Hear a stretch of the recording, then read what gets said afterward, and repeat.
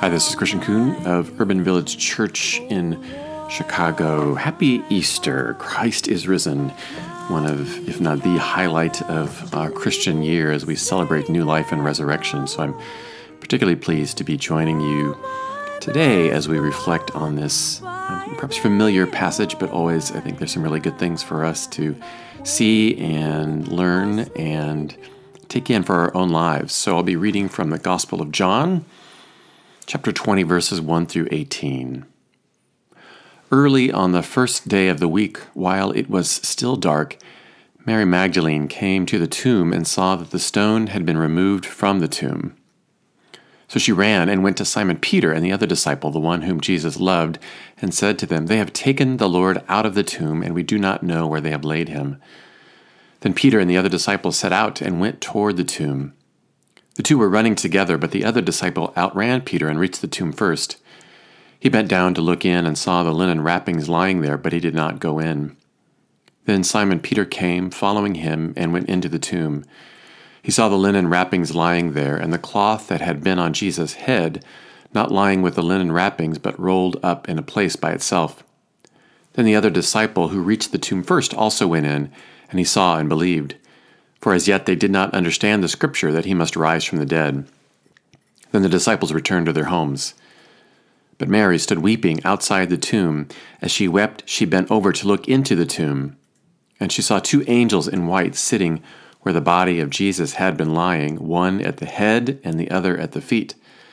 They said to her, "Woman, why are you weeping?" She said to them, "They have taken away my Lord, and I do not know where they have laid him." When she had said this, she turned around and saw Jesus standing there, but she did not know that it was Jesus. Jesus said to her, "Woman, why are you weeping? Whom are you looking for?" Supposing him to be the gardener, she said, "Sir, if you have carried him away, tell me where you have laid him, and I will take him away." Jesus said to her, "Mary." She turned and said to him in Hebrew, "Rabboni," which means teacher. Jesus said to her, "Do not hold on to me, because I have not yet ascended to the Father, but go to my brothers and say to them, I am ascending to my Father and your Father, to my God and your God." Mary Magdalene went and announced to the disciples, "I have seen the Lord." And she told them that he had said these things to her.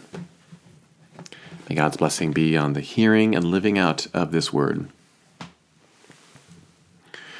Some of you, if you pay attention to politics at all, know that we are in the season of caucuses and primaries, or at least the early stages of caucus and primaries, even though those won't happen until early 2020. Numerous candidates are now spending time in Iowa and New Hampshire getting to know the folks there, and that includes Senator Cory Booker from New Jersey.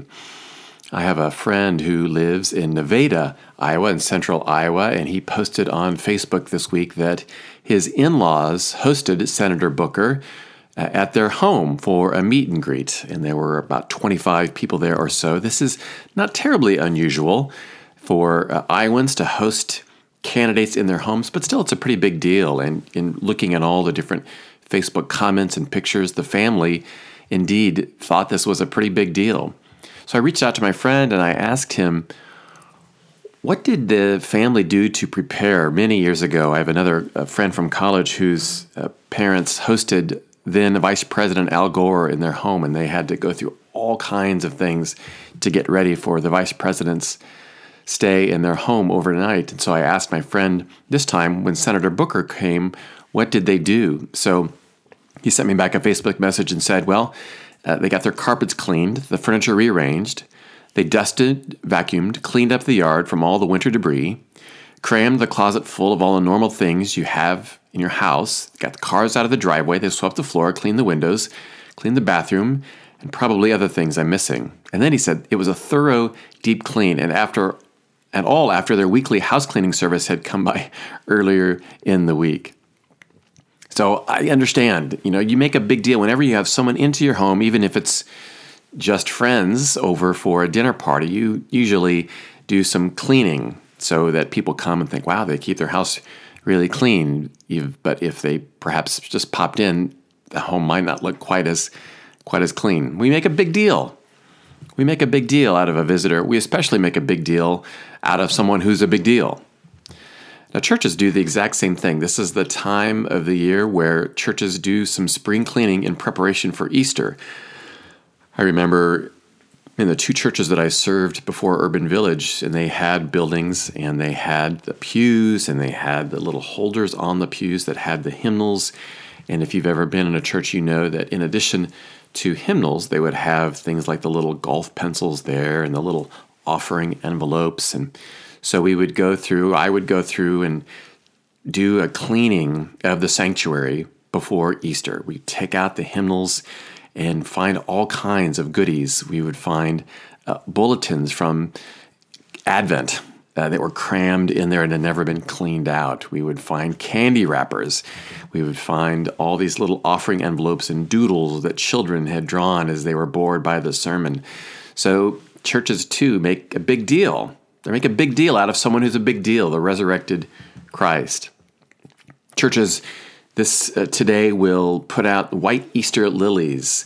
White is the color of the Easter season, so they will put white cloths on their altars.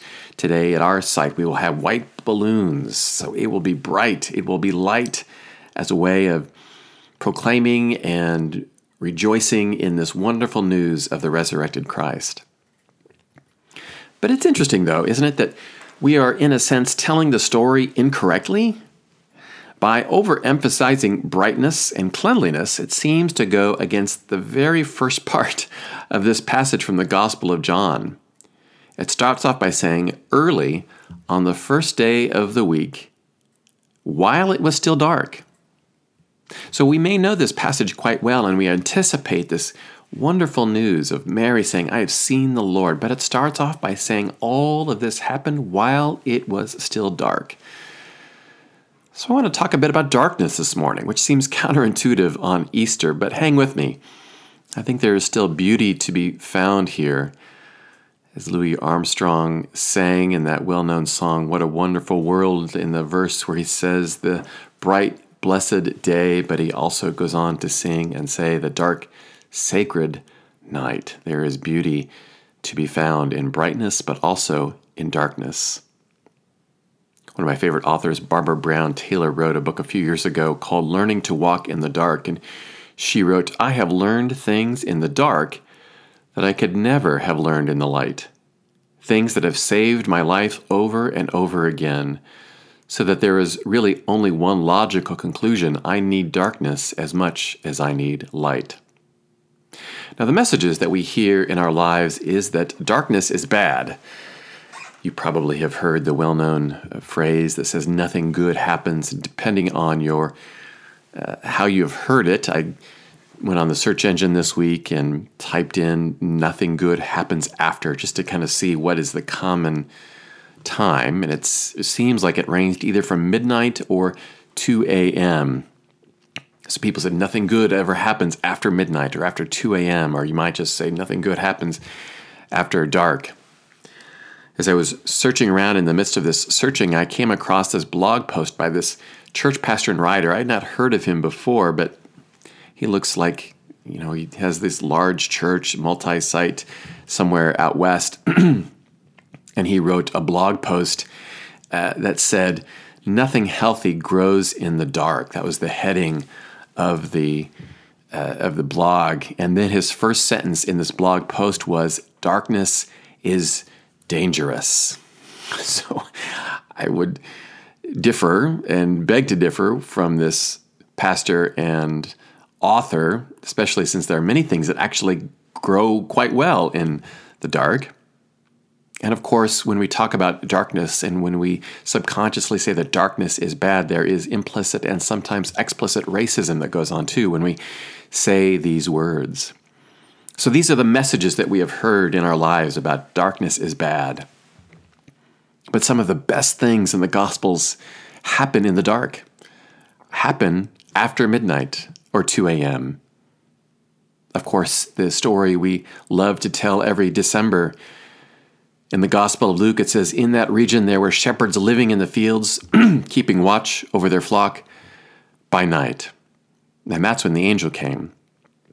One of the most famous verses in the Gospel of John, John 3:16, "For God so loved the world that he gave his only Son, so that everyone who believes in him may not perish but may have eternal life." Now, you may not know, at the very beginning of John 3, this chapter begins. It's an interaction between Jesus and a man named Nicodemus. Verse 1 says, "Now there was a Pharisee named Nicodemus, a leader of the Jews. He came to Jesus by night." So one of, if not the most famous verse in the Gospels happened at night. It's not just darkness that we may be misrepresenting here as we look over and read this scripture. It also we may overlook some of the confusion that happens in this passage too. Many will today understandably point to Mary's declaration of certainty. "I have seen the Lord." What a wonderful passage that is. I have preached on these words over the years, but we may not pay attention to other things that are mentioned. Verse 2 says, "They have taken the Lord out of the tomb." And Mary says, "We do not know where they have laid him." Verse 9 says, "For as yet Simon Peter and the other disciple, they did not understand the scripture that he must rise from the dead." Verse 13, again, they said to her, "Woman, why are you weeping?" And Mary says, "They have taken away my Lord, and I do not know where they have laid him." So today, many preachers and people who read this passage will emphasize Mary's declarative statement, "I have seen the Lord," as well we should. But we don't talk about the number of, "I don't know. I do not understand."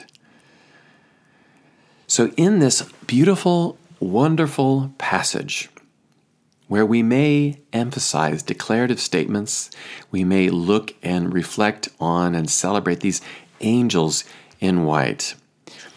The disciple who looked in, and it said that he believed, but we don't really know exactly what he believes. All of these things we will absolutely celebrate, but I also want us to not forget what else is in this passage, because it may speak to where all of us are in our own lives. Jesus came to us, the resurrected Christ. Death was defeated in the darkness. Resurrection, that's when resurrection happened, in the darkness, not in the light. New life. And these declarative statements about seeing the Lord and finding the courage to tell others that they have seen the Lord, it came out of a context of uncertainty. I do not know. They did not understand. There is a lot of confusion going on here in this passage. And I think if we're honest with ourselves, when we think about our own lives and where we are in our faith, on this Sunday, you may wear your Sunday best as you go to church. You may do something extra special to prepare. You want to look and feel your best.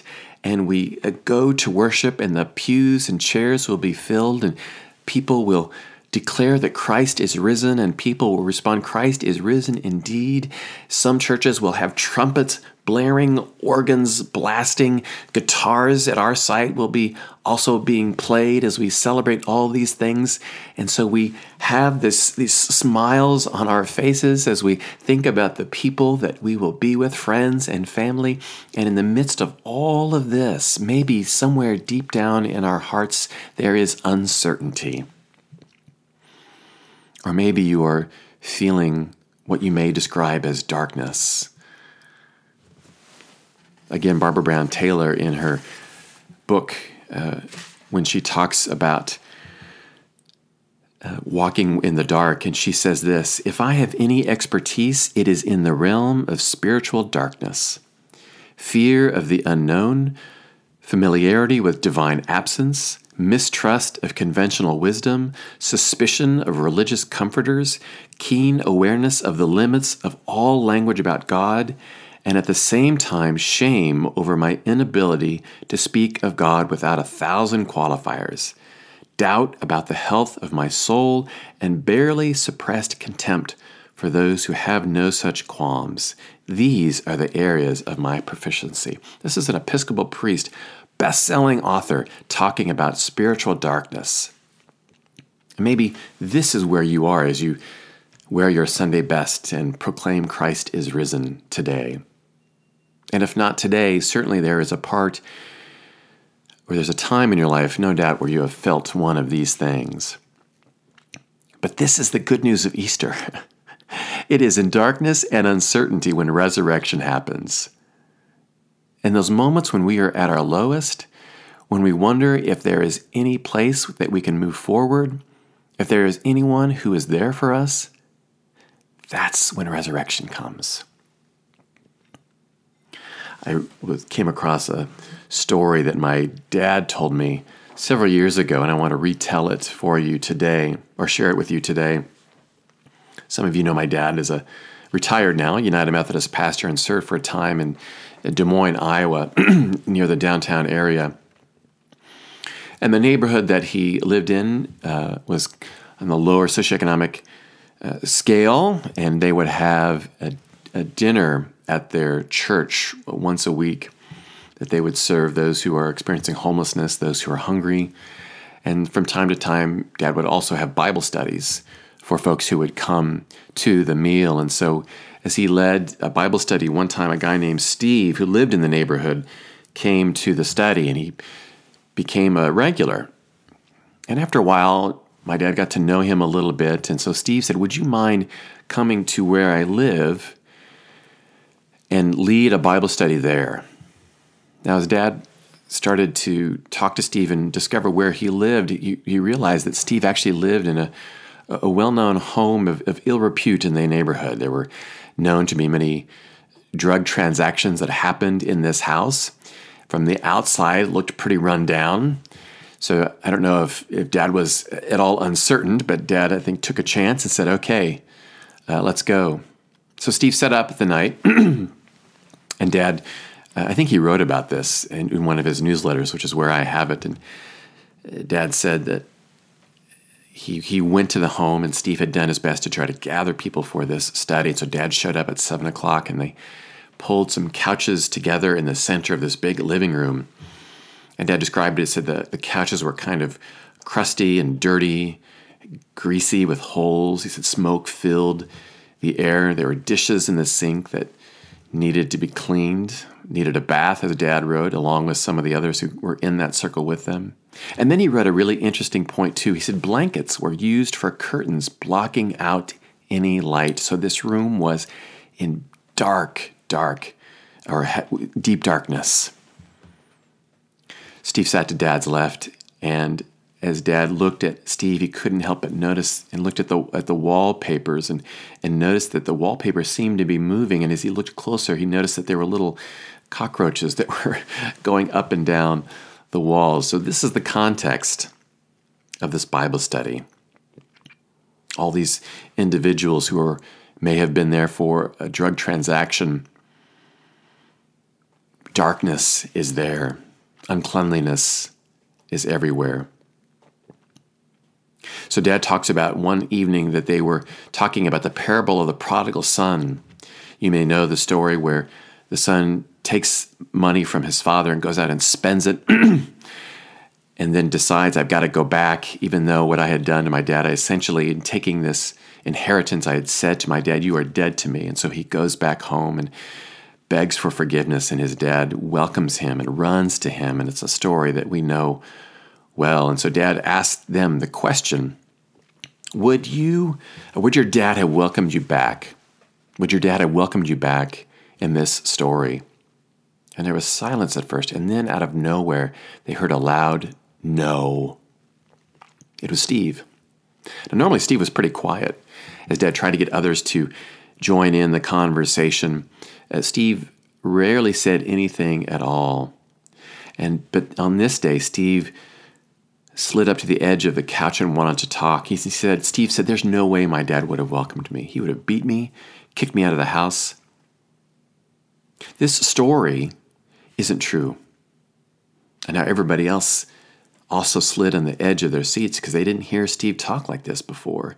And Dad kind of jokingly said he thinks maybe even the cockroaches stopped to listen to what was going on here. But this parable, Jesus' words, my dad said, penetrated Steve's condition. He was struggling with mental illness. He was on improper medication, was using street drugs. But he listened to the power of this story and penetrated the condition that gave him a voice. And Dad said, I'd never witnessed that kind of power.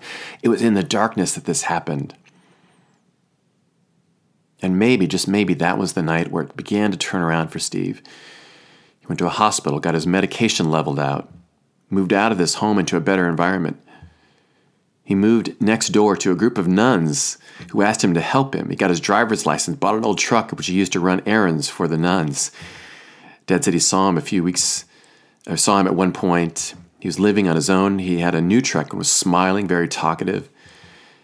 And Dad said God keeps working on his mind. He gets to thinking about things, and it started to turn his life around. We love stories like this, don't we?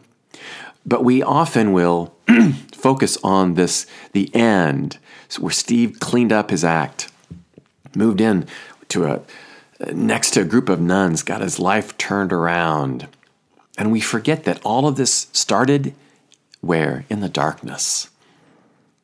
That's when resurrection happens. The poet Wendell Berry, a poet and author, Wendell Berry, writes, "To know the dark, go dark. Go without sight and find that the dark too blooms and sings." You may, as you listen to this, be in a time of real confusion, of not knowing where you are. Everyone else might be crying out hallelujahs, and you may say that too, but you know deep in your heart there's another part of you that wonders, I don't understand. I don't know. My life is filled with some darkness, uncertainty. And if we begin to wonder if we are alone in this, know that you are not. And then if you wonder, I don't know if these alleluias are for me, just remember, friends, when resurrection happened, early on the day, when it was dark, that's when resurrection happens. And so as you reflect on your own life and cry out to God and cry out for something to happen, know and trust and believe that new life happens when the night is the darkest. And there is beauty in that moment.